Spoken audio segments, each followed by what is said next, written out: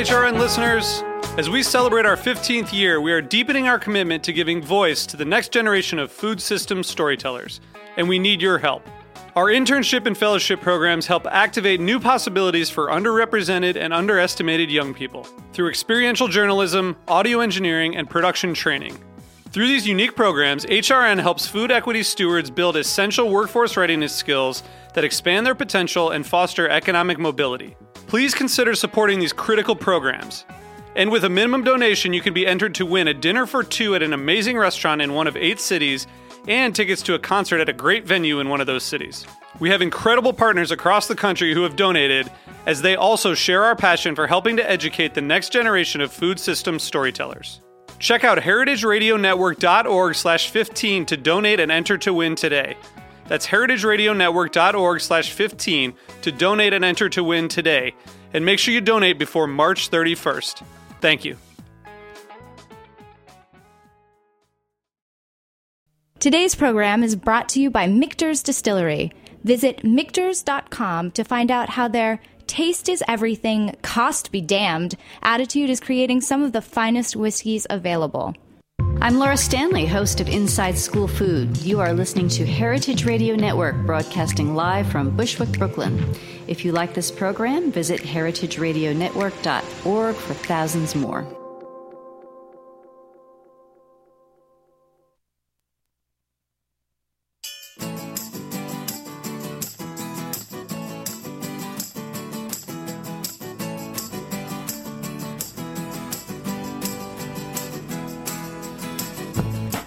Good morning. You're listening to In the Drink on heritageradionetwork.org.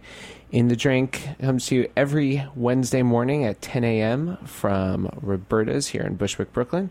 And I'm your host, Joe Campanelli. When I'm not hosting In the Drink, you can find me at one of our restaurants, Del Anima, L'Artusi, Anfora, or Le Picho, where I am the beverage director. But today, I'm excited for a great show. We have an author, actually, first a journalist, a food, wine, travel journalist, and now author of her first nonfiction book called How the Gringos Stole Tequila. We have Chantal Martineau. Chantal, welcome to In the Drink. Thank you. Thanks so much for having me. And I just want to say congratulations on this book. I think it is it's fantastic. It's informative. It's fun to read. You can tell your travel writing chops because it feels like we're taken along on this great journey of discovering the ins and outs of tequila. Well, thank you. Thanks a lot.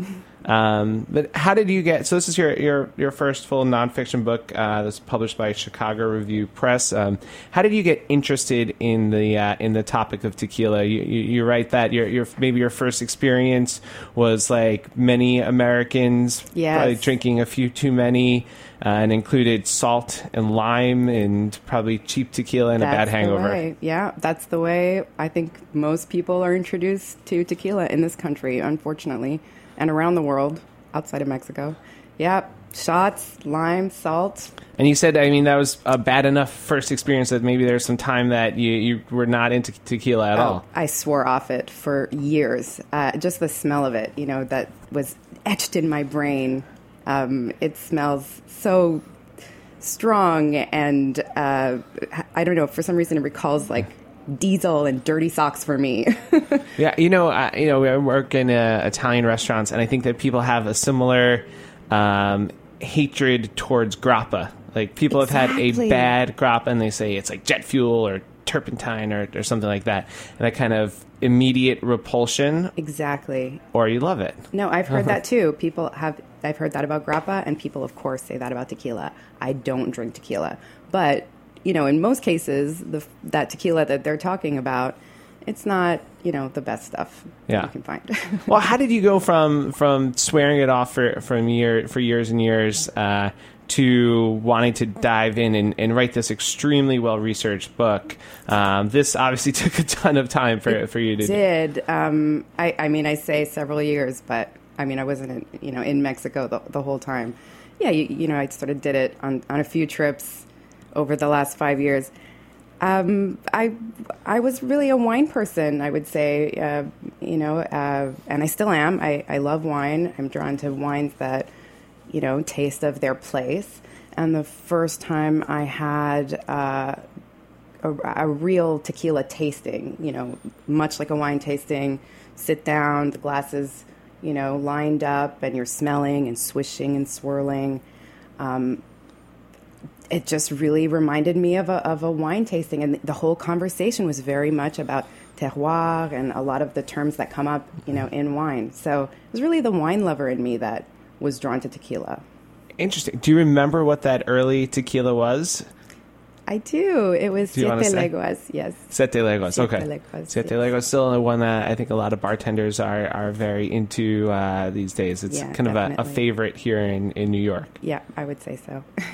Okay, so you're living in New York, working as a journalist, and what was that? So that movement was so inspiring to you that you decided that I'm going to research this some more. Did you instantly have this idea that you're going to write a book about it, or how did that come about? No, I think I had the opportunity to go to Mexico to meet some distillers, and just the more I developed a little crush on tequila, and the more I got into it, I discovered mezcal, which is like the mother of tequila, and I realized, there's a story here that should be told, because so many people don't understand it. There's too many misconceptions around it, I think. Okay, and let's define for our listeners, like, what is tequila, what is mezcal, the place where it comes from, what it's made out of, the agave versus blue agave versus wild agave, the different varieties. If you could just lay the land for us, and what are some misconceptions? How do we better understand what tequila is? Well, you might say that tequila is mezcal.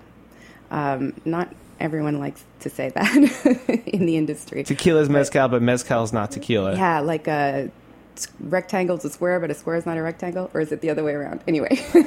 But, yeah, you might say that tequila is mezcal. Tequila is a town in Mexico. Much the same way that we say that you might say that champagne is really just a sparkling wine from the region of Champagne, or cognac is really just brandy from the region of Cognac. So tequila is an agave spirit, like mezcal. Mezcal is more of a broad category of spirits that can be distilled from any number of different types of agave, whereas tequila is from a specific region and mostly focused on Jalisco, and it's distilled from the blue agave variety. And that's just the very basic difference between the two. I mean, there's mezcal. So now you have mezcal. Can mezcal be made anywhere in Mexico? Mezcal is made all across the country in 26 of the states in Mexico. It is only officially recognized in 8 states, however. Okay. And then, then you have to get into all the legalities of tequila and mezcal, which is, a big part of the book. It's fair to say almost that mezcal is a general, broad production area of agave-based spirit, and then tequila is a smaller, within the huge scope of mezcal, a smaller agave-based spirit area that is more strict with its rules as to what kind of agave you have to use. It is, yes. And it's of course, it's also a much bigger industry.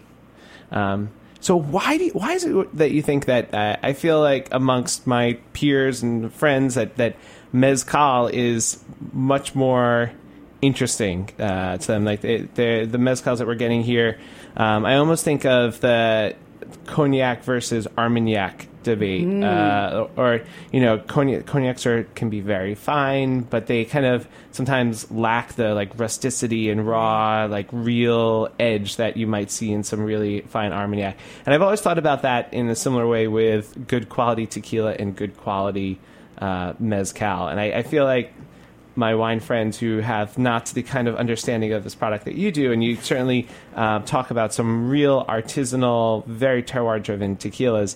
But is that something that you've come across as well? Absolutely.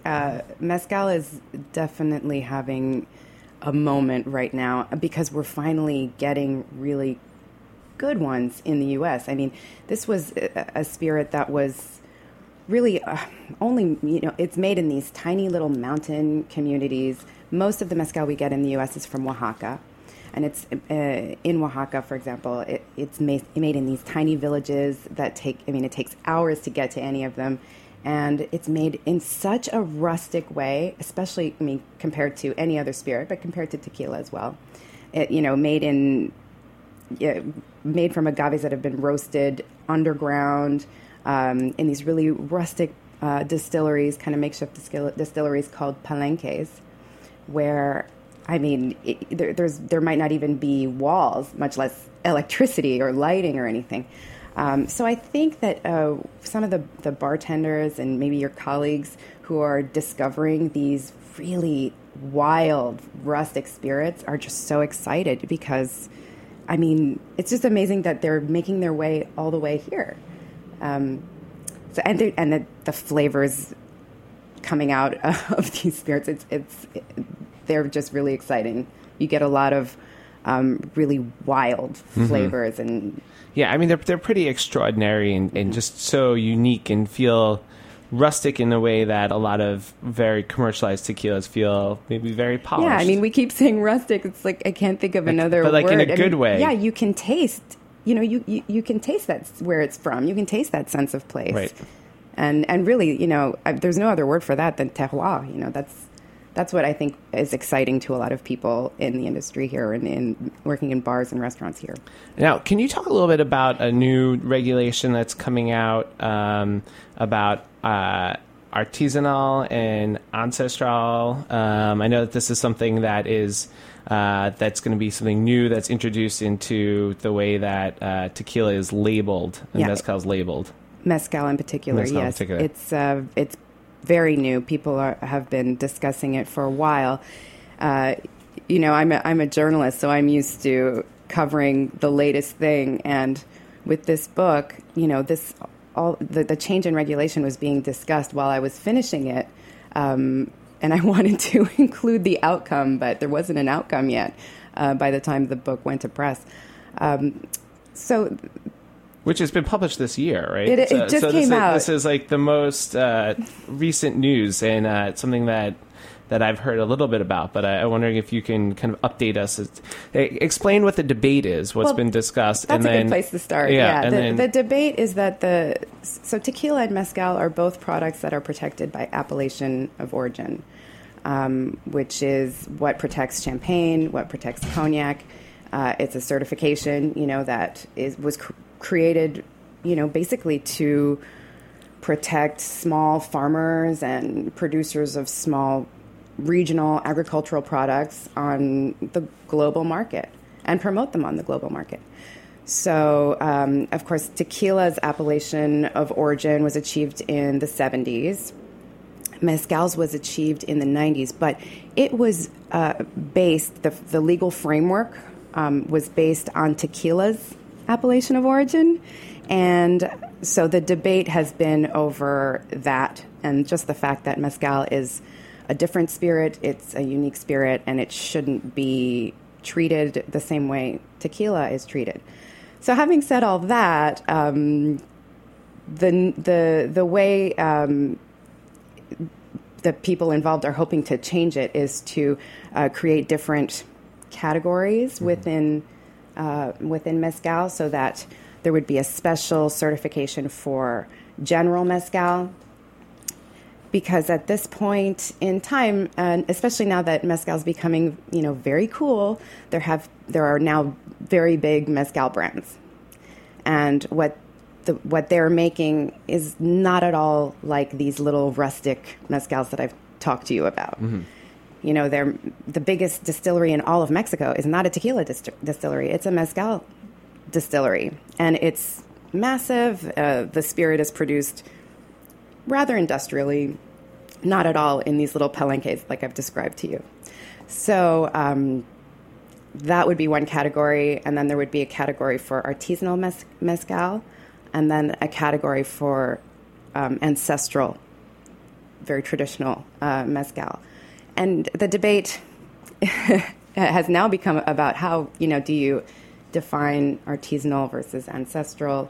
it's very, very tricky. Yeah, and I know that part of it has to deal with the actual what the agave is cooked in, right? Whether it's cooked in like steel or these clay ovens, and that might be the very oldest way of doing it. That's one of the cooking method is just one of the things.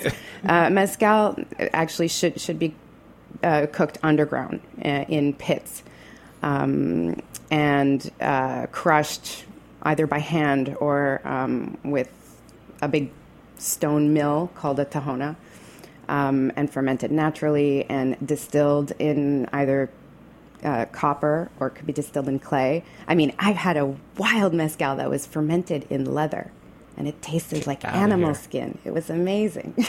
That's amazing. But that's why it's such an interesting debate, and it's so difficult to put it down into legal terms because, you know, this is a spirit that's been made for hundreds of years in these tiny communities where people did, you know, certain mezcaleros, they just do their own thing. They're making their own types of stills and distilling in, you know, different vessels, concrete, leather, wood.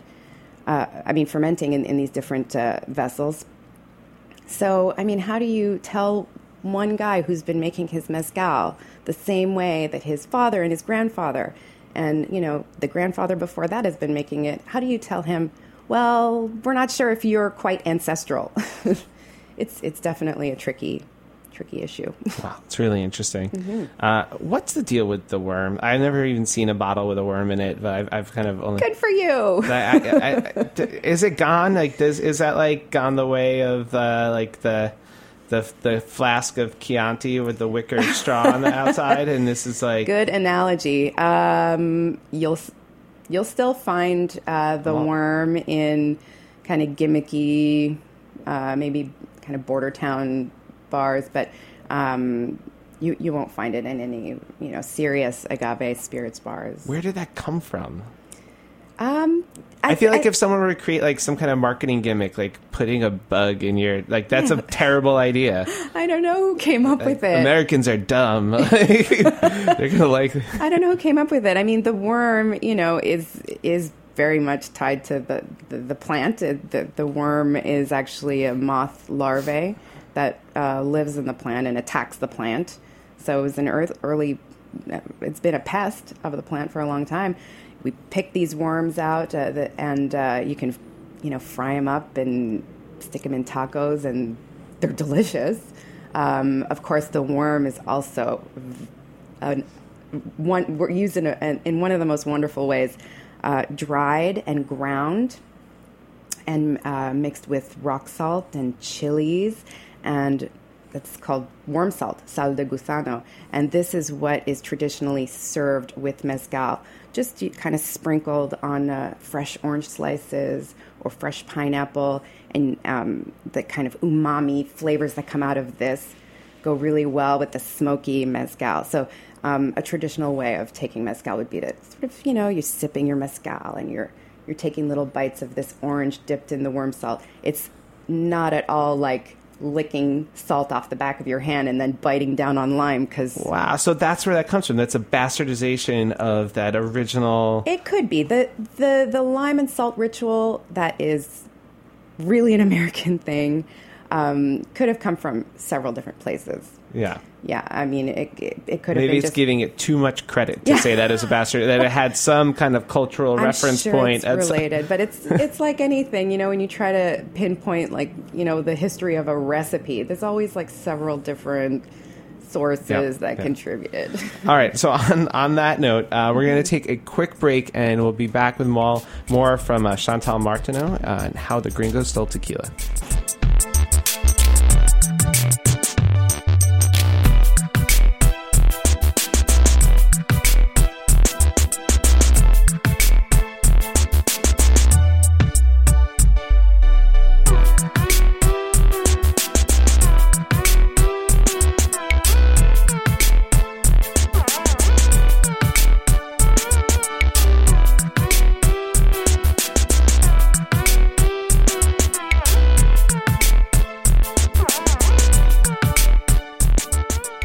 Michter's Distillery is a proud sponsor of In the Drink and HeritageRadioNetwork.org. At Michter's, our passion is making the finest whiskeys possible. When you only make small batch and single barrel whiskeys like Michter's does, your whiskey has to be perfect. No detail is too small, from careful attention to the wood used in the construction of our barrels to lower barrel entry proof before heat-cycled aging in advance of exacting chill filtration. And no whiskey gets bottled until Michter's master distiller says it's just right. Michter's cost be damned, taste is everything attitude is apparent in every sip of its smooth, rich whiskeys. Is it worth it? A lot of spirits lovers seem to think so. Food and Wine magazine called Michter's the best American whiskey. Bon Appetit said it's amazing. And the Wall Street Journal had one special word for Michter's: phenomenal. For more information, visit Michters.com or simply visit your favorite bartender or retailer and ask for Michter's. All right.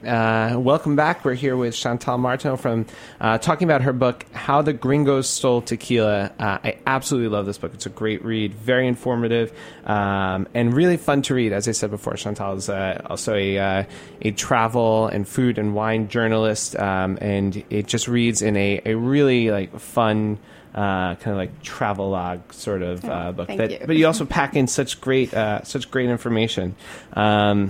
So I'm a gringo, obviously, and I love tequila. How do I become let's talk about the title of your book and maybe some of the many ways that you can interpret it. Did the gringos steal? Did we really steal it? Yeah, this was one of those, working titles that stuck. Yeah, little wink to Dr. Seuss. I guess there's a couple different ways to interpret the title. Americans swallow 80% of tequila exports. They drink twice as much tequila as Mexicans themselves do. The most popular cocktail in America is the margarita, which isn't even how Mexicans drink tequila for the most part. So, I would say gringos definitely adopted tequila as their own, and it's definitely an American phenomenon in spirit as much as it is a Mexican. And you credit the formation of reposado as a style to kind of, I don't want to say pandering, but to kind of adapting to the American palate and how we like to drink whiskey. Yeah, I was surprised to learn that, but I guess it makes sense. When a certain distiller wanted to appeal to the U.S. market and wanted to basically make a brown spirit because Americans like their brown spirits, so decided to put reposado or tequila, white blanco clear tequila into a barrel, age it a little bit, and interestingly, it appealed to Mexicans as well. It's now a very, very popular in Mexico as well. Yeah, that style. I mean, I find that like when I'm me personally and also some other my colleagues talking about tequila, you tend to prefer either blanco or reposado as a style, and maybe shy away from the añejos. I'm a blanco drinker. You're yes. a blanco drinker. Absolutely. You like the pure right expression of the terroir. That comes I mean, from don't get me blanco. wrong. I like my whiskey. Yes. But when it comes to agave spirits, I want the purest expression of the spirit. I want the blanco. I don't want... I mean, there's this real terroir aspect of tequila and mezcal, like I mentioned, and when you put it in a foreign-made barrel, you are kind of detracting from that a little bit. So, yeah, I want the purest expression of what the maker was trying to put out. Put it in a barrel that was from a forest in France and then aged some other product in the U.S. and then got shipped to... Right. That makes a lot of sense to me. Yeah. And then, so talking, you mentioned the terroir a few times. Is the terroir of the whole region of tequila, or are there sub-terroirs? I know that altitude can play a big role there. Yes. Beyond that, like how do you understand the kind of the terroirs of tequila? Yeah, well, there are two main regions: the highlands, Los Altos, and then the valley, which has come to be known as the lowlands, which I don't know if that's accurate because it's still very high. It's not low at all. if you taste a bunch of tequilas from the Highlands and a bunch of tequilas from the Valley, you do get a sense of a style from each. And then there is one of the states, which the latest state to come into the appellation, which is another little controversy there. It was added on later on, is clear across the country, Tamaulipas, and it is, not even close to Jalisco, which is where tequila started. Having said that, one of my favorite tequilas is from there. It's called Chinaco, and it's really kind of herbal, has this real like desert brush kind of wild thing going. It's a beautiful tequila, but it's definitely different from a Highland tequila and from a Valley tequila. So it's like wine or like anything that expresses terroir. There's, yes, altitude affects it, the soil affects it, sun exposure. So in the Highlands, you have this iron-rich soil. It's red. One distiller likes to show people that you can hold a magnet over this red soil and little black bits of iron come out of it. It's incredible. Wow. So yes, that produces really sweet agaves, and the tequilas from the Highlands are, they're beautiful. And then just switching pages a little bit to, I'd love to talk about like the economic impact that the tequila market has on Mexico. It seems that you'd think that this would be a great boon to the economy, but maybe it always doesn't work out that way. Like how has this affected the life of everyday Mexicans who maybe work in the tequila industry? Well, it's complicated. It has been an incredible boon for the country and for the people in the region. There's a lot of money coming in. However, it's really difficult to ignore the fact that most of the major brands are now owned by foreign companies. So how much do people working in the tequila industry benefit from the global popularity and just the explosive growth of the category over the last 10 years? It's difficult to say. Maybe, schools have improved. Maybe services have improved. It's difficult to measure the economic impact, but it's definitely a concern that so many of the brands are now foreign owned, and very few are still Mexican owned. Yeah. Do you have a kind of idea as to a percentage? Do you have that, or even like a ratio of like large, maybe industrial producers versus something that we might consider more of a crafty artisanal producer? A ratio, I don't. I mean, there are many medium-sized distilleries throughout the tequila region, but here's an interesting figure for you, and I think a lot of Americans, just wouldn't think about it this way.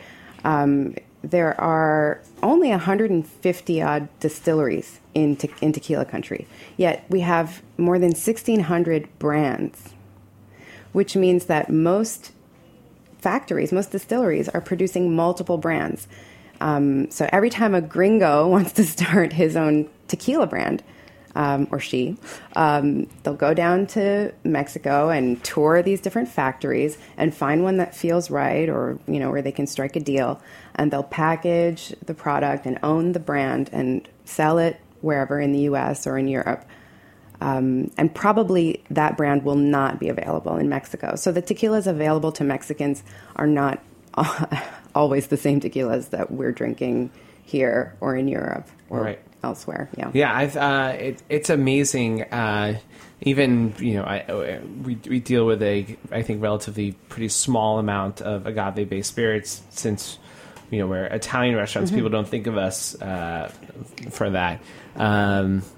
But people are still almost on a weekly, monthly basis saying, "This great new tequila, you gotta try it. It's so special. It's different. It's extra añejo, but with no color." Like, it's something like that super. Is the new style. Yeah, the industry doubled in the last 10 years, And if you're talking about the super premium, echelon of the category, it's grown something like 400% in the last 10 years. 400% in the last 10 years. Explosive growth. And it's very hard to calculate or measure the growth of mezcal. If you are working in bars and restaurants, that, everyone's excited about it.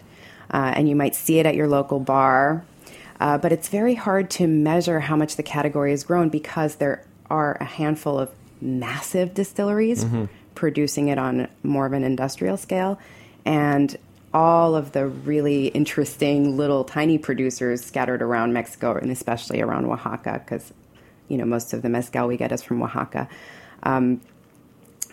They represent such small numbers in terms of volume, but there's so many of them. The flip side, like I said, tequila country, you have 150 distilleries, 1,600 brands, more than that.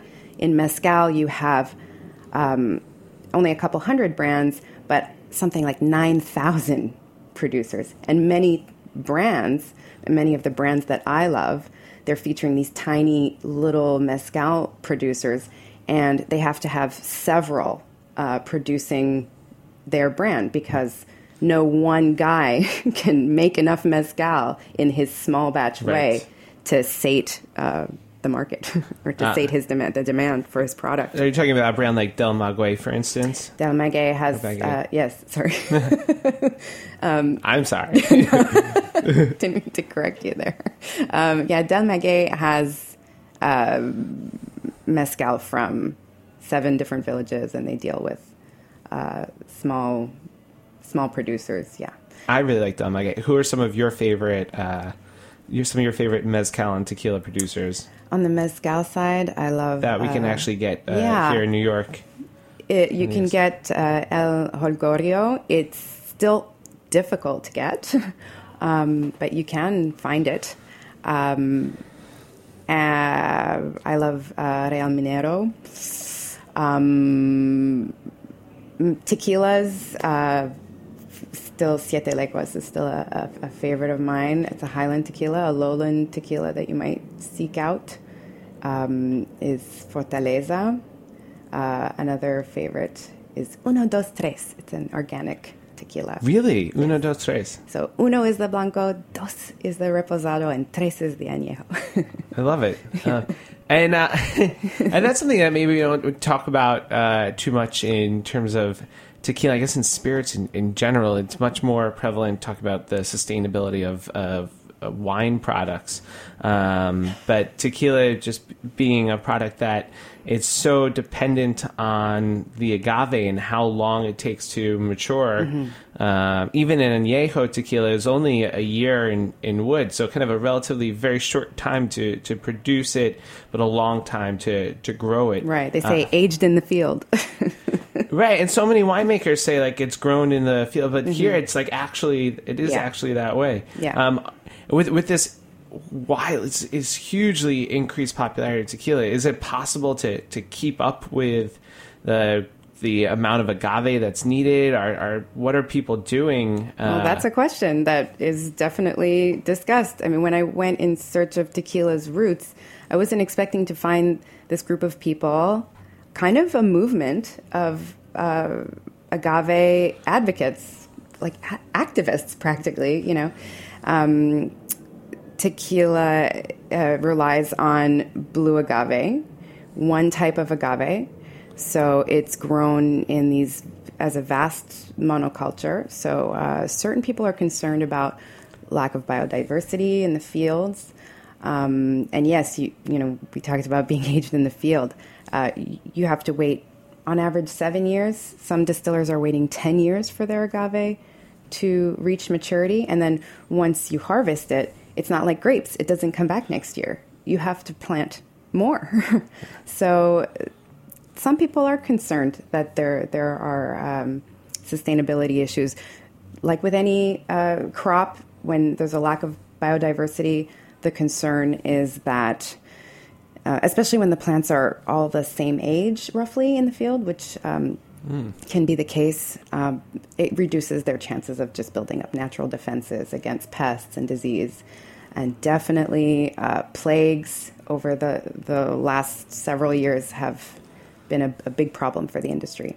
Interesting. And then are there other producers like Uno Dos Tres who are working on sustainability? Absolutely. There are several producers. There's a restaurateur in Philadelphia named David Suro Pinera, and his brand he started a tequila brand basically to fund research and awareness projects.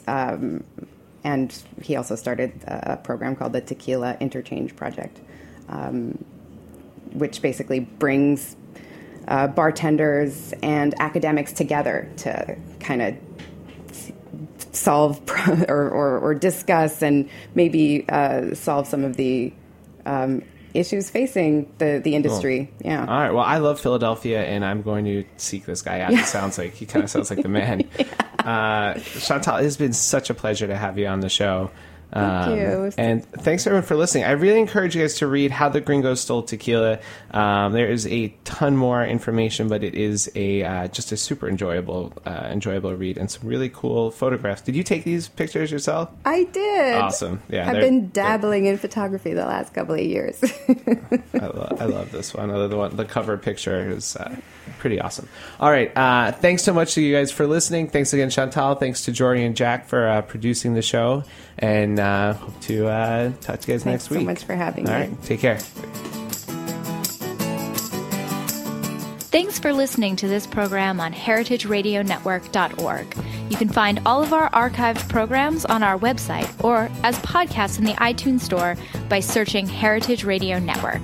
You can like us on Facebook and follow us on Twitter at @heritage_radio. You can email us with questions anytime at info@heritageradionetwork.org. Heritage Radio Network is a 501c3 nonprofit. To donate and become a member, visit our website today. Thanks for listening.